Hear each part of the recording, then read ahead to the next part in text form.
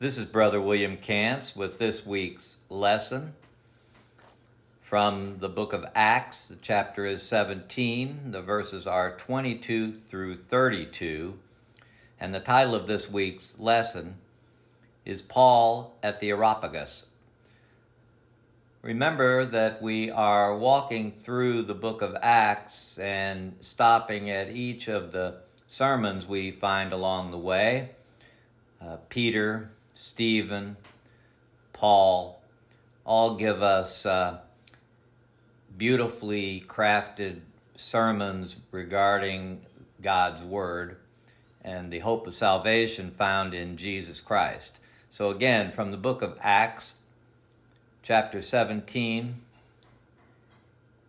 the verses are 22 through 32 from the New King James Version of the Bible. The text reads, "Then Paul stood in the midst of the Areopagus and said, 'Men of Athens, I perceive that in all things you are very religious. For as I was passing through and considering the objects of your worship, I even found an altar with the inscription, "To the unknown God."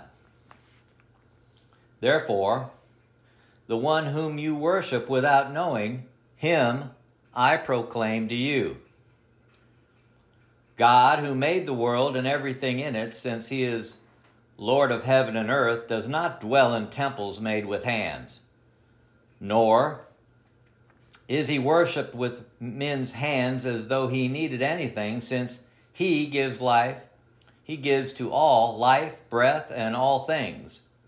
And he has made from one blood every nation of men to dwell on all the face of the earth, and has determined their pre-appointed times and the boundaries of their dwellings, so that they should seek the Lord in the hope that they might grope for him and find him, though he is not far from each one of us. For in him we live and move and have our being, as also some of your own poets have said, for we are also his offspring. Therefore, since we are the offspring of God, we ought not to think that the divine nature is like gold or silver or stone, something shaped by art and man's devising. Truly, these times of ignorance God overlooked, but now commands all men everywhere to repent, because he has appointed a day on which he will judge the world in righteousness by the man whom he has ordained. He has given assurance of this to all by raising him from the dead. And when they heard of the resurrection of the dead, some mocked, while others said, 'We will hear you again on this matter.' So Paul departed from among them. However, some men joined him and believed, among them Dionysius and Areopagus, a woman named Damaris, and others with them. Praise God's holy and divine word. Acts 17, verse 22. Paul stood in the midst of the Areopagus. Here we have the Apostle Paul standing in the midst of the Athenians on the elevations the Romans referred to as Mars Hill, with an attentive audience who had gathered to hear what this man had to say. The Athenian crowd, the men of Athens, were always interested in what they perceived to be new philosophical perspectives. Paul had something greater for them. He begins to speak, and Paul begins by noting the population's obvious religious inclinations. The word religious in the Greek translates as fear of gods, reverencing the gods and divine things, as well as being careful and precise in the discharge of religious services. Paul had apparently walked throughout the city examining and reading inscriptions written upon the altars of the various deities. The people of Athens were careful to have altars of worship for every known deity. They had even erected an altar to the, quote, unknown God, unquote, so as to leave nothing out, no God out. The philosophers certainly did not deny the existence of God, yet seemed to have no true allegiance to any one deity. Verse 23, Paul explains to the people gathered that he will now set forth the identity and expectations of the one true God that they had erected an altar for and worshipped in ignorance. Verse 24, God who made the world and everything in it. Paul explains God to the Athenians by revealing that Jehovah is the originator or prime mover of all that exists. The Athenians were challenged to look in all directions and know that Jehovah God made all the eye could see. No doubt that after these first few words, Paul had the attention of the crowd. Paul states that God is the Lord of heaven and earth. Not only is Jehovah God the creator of all things, but he is the Lord, the Kyrios, the potentate, one who has power and position to rule over others, sovereign, supreme rank and power. The God that Paul reveals to the Athenians is the creator of all that man knows. He does not live in temples made with hands, verse 24. Jeremiah wrote of God in Jeremiah 23, verse 24, "Do I not fill heaven and earth?" God dwells within man's heart rather than temples made by man's hand. Note Ephesians 3 and verse 17. That Christ may dwell in your hearts through faith, that you, being rooted and grounded in love. Or 1 John 4 and verse 12. Notice verse 25 in our lesson. Nor is he worshipped with men's hands as though he needed anything. God does not need men to serve him gifts or to provide food for him. God does not need man to construct with their hands a temple, an image of him, or new laws made up of their own mind. God is actually the one who helps man by meeting man's need for food, clothing, and shelter. God creates. He cannot be contained in a temple. God is self-sustaining, and he does not need man for his maintenance. Verse 25. He gives to all life, breath, and all things, Paul states. God needs no things from man to be sustained. However, man is in dire need of God for survival. God gives breath, life, and all blessings. Our sustenance comes from God. God created man, and man is completely dependent upon the Lord for life here and in eternity. Verse 26. And he has made from one blood every nation, and has determined their pre-appointed times and the boundaries of their dwellings. Every part of man's life is known and controlled by the providence of God. He, God, determines our appointed seasons and bounds of habitation. After an individual becomes aware of the gravitas of God, the seriousness of God, the Father. Discernment dictates the necessity of seeking and heeding God.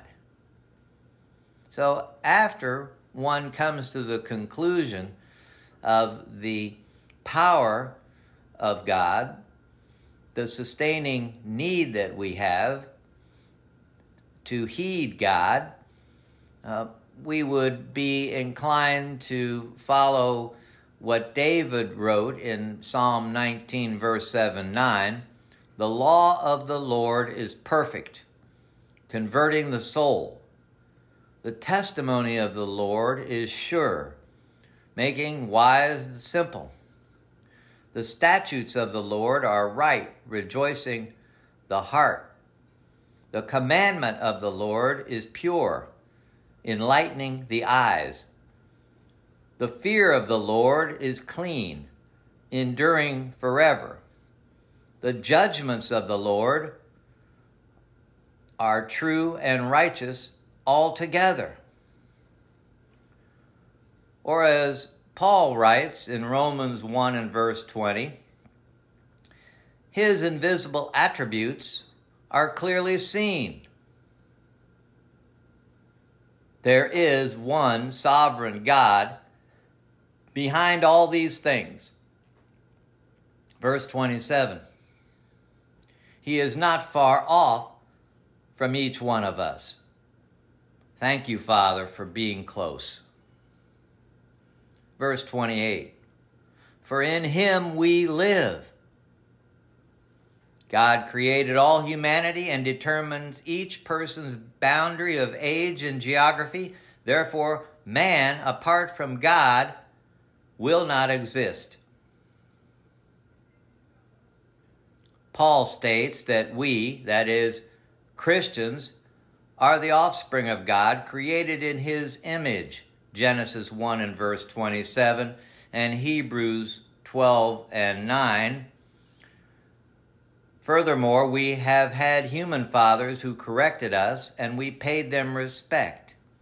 Shall we not much more readily be in subjection to the Father of spirits and live? That's Hebrews 12 and verse 9. Paul explains to the Athenians that their own poets have confessed such knowledge and even made these very statements in a hymn to Zeus by Kantz, and all in all things need help of Zeus, for we too are his offspring. Paul quotes from Greek literature on two other occasions in the New Testament. 1 Corinthians 15 and verse 33, do not be deceived, evil company corrupts good habits. And Titus 1 verse 12, one of them, a prophet of their own, said, Cretans are always liars, evil beasts, lazy gluttons. Titus 1 verse 12. Paul shows, therefore, an acquaintance with Greek literature. He demonstrates that he had studied and retained in memory certain passages. Paul was fully equipped to stand before a variety of individuals and groups. Are we? Verse 29. We ought not to think that the divine nature is like gold. The Athenians were in error by erecting statues and temples for their idol gods. God is spirit, John 4 and verse 24. Paul associates the offspring of God with God, the Godhead, theos, divinity, deity. The identity of deity can only be ascertained through the visible creation, Romans 1 and verse 9. For God is my witness, whom I serve with my spirit in the gospel of his Son. Divine revelations, Galatians 1 verse 11 and 12. I made known to you, brethren, that the gospel which was preached by me is not according to man, for I neither received it from man, nor was I taught it, but it came through the revelation of Jesus Christ. Exodus 3 and verse 14. God described himself to Moses by saying, I am who I am. Let us simply look to ourselves, the offspring of God, who are living proof that God is, to creation and to revelation to know God. Verse 30. Paul, he commands men that they should all everywhere repent. Though the Athenians had no prior knowledge of Christ, they nonetheless were responsible for lawful living that God innately gave their conscience. Now, however, God demands man's repentance. In the Greek, to undergo a change in frame of mind and feeling, to repent in order to make a change of principle and practice, to reform. Paul challenges the Athenians and us to undergo a change of mind based on the hearing of revelation and attentive discernment to the will of God the Father. Those who do not bow their knees to Jesus now will at the judgment. Romans 14 and verse 11. For it is written, as I live, says the Lord, every knee shall bow to me, and every tongue shall confess to God. And note Philippians 2 and verse 10, that at the name of Jesus, every knee should bow, of those in heaven and of those under the earth. Verse 31 in our study, because he, Jehovah God, the sovereign creator of man and all there is, who demands that man seek him and repent, has appointed a day on which he will judge the world in righteousness by the man whom he has ordained. He has given assurance of this to all by raising him from the dead. To give assurance or guarantee of man's final judgment, salvation or condemnation, is the reality that Jesus Christ was raised from the dead and witnessed in the resurrected state by many. 1 Corinthians 15, verses 1 and following. Just as sure as Christ was raised from the dead, even so there will assuredly come a day when man is judged by the Lord. When that day comes, no man knows, but it will come. Note Matthew 25, verses 31 and following. Notice in our lesson, verse 32. And when they heard of the resurrection of the dead, some mocked, while others said, we will hear you again on this matter. As with all men, those who are confronted with the truth of the gospel and do not respond in faith have no guarantee of a second chance. As Hebrews 3 and verse 15 says, today, if you will hear his voice, do not harden your hearts as in the rebellion.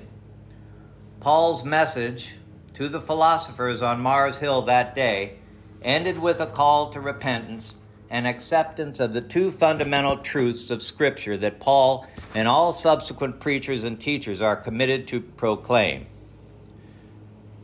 the crucifixion and resurrection of our Lord and Savior, Jesus Christ. This lesson is yours. Thank you for being a part of this study. I pray that something has been said that is both edifying and uplifting. Next week's lesson comes from Acts chapter 20, verses 18 through 36, and the title is Paul Exhorts the Ephesian Elders. Let's pray for one another. Our Father, which art in heaven, hallowed be thy name. Father, we approach your throne of grace with awesome wonder at your power, your majesty, your extraordinary long-suffering on our behalf. We thank you, Father, for your love, for the love in that you sent your only begotten Son, our Lord and Savior, to this low ground of sorrow, to sojourn among us, to heal and feed the multitudes in need, to teach and preach your word in a New Testament of faith. We thank you for all the many blessings you have and continue to bestow upon us as we seek thy will and thy way, Father. Please forgive us of any trespasses we have committed since the last time we were together. As we repent and seek a closer walk with you, Father. We pray for those who do not know you yet. We pray for the space and time to seek them out and bring them to you before it is everlasting and eternally too late, Father, for that is our great commission. We pray for the sick and the shut-in. We pray for the bereaved, the poor in spirit, the unhoused, and the destitute among us. Let us all give those things to you that are yours, to do unto one another as you would have us do, Father. Let us do those things that help us to continue to be called your children, and for us to call you our Father. These and all other blessings and favors we ask for in the most gracious name of Jesus Christ. Amen. Again, friends, thank you for your support. Let us reach out in love and practice acts of kindness one to another. Praise God, from whom all blessings flow. Give all the glory to God. Count it all joy. Stay safe. Bye for now.